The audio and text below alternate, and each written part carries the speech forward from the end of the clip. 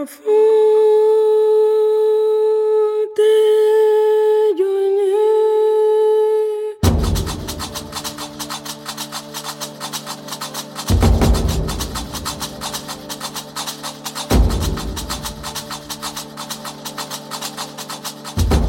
in the 16th century, colonial powers began trading black Africans as part of a commercial triangle connecting Africa, America, and Europe.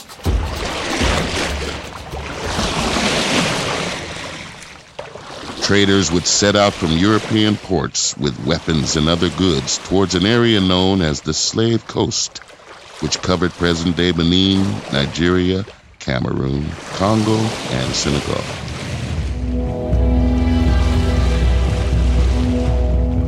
When the Europeans arrived, they traded their goods for black slaves that were captured by African traders in local raids called razzias.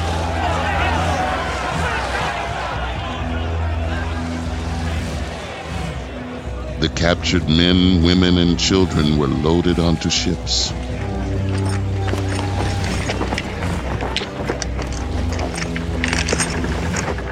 The transatlantic voyage took several months in conditions so appalling that 1 in 6 slaves perished before they arrived in the Americas.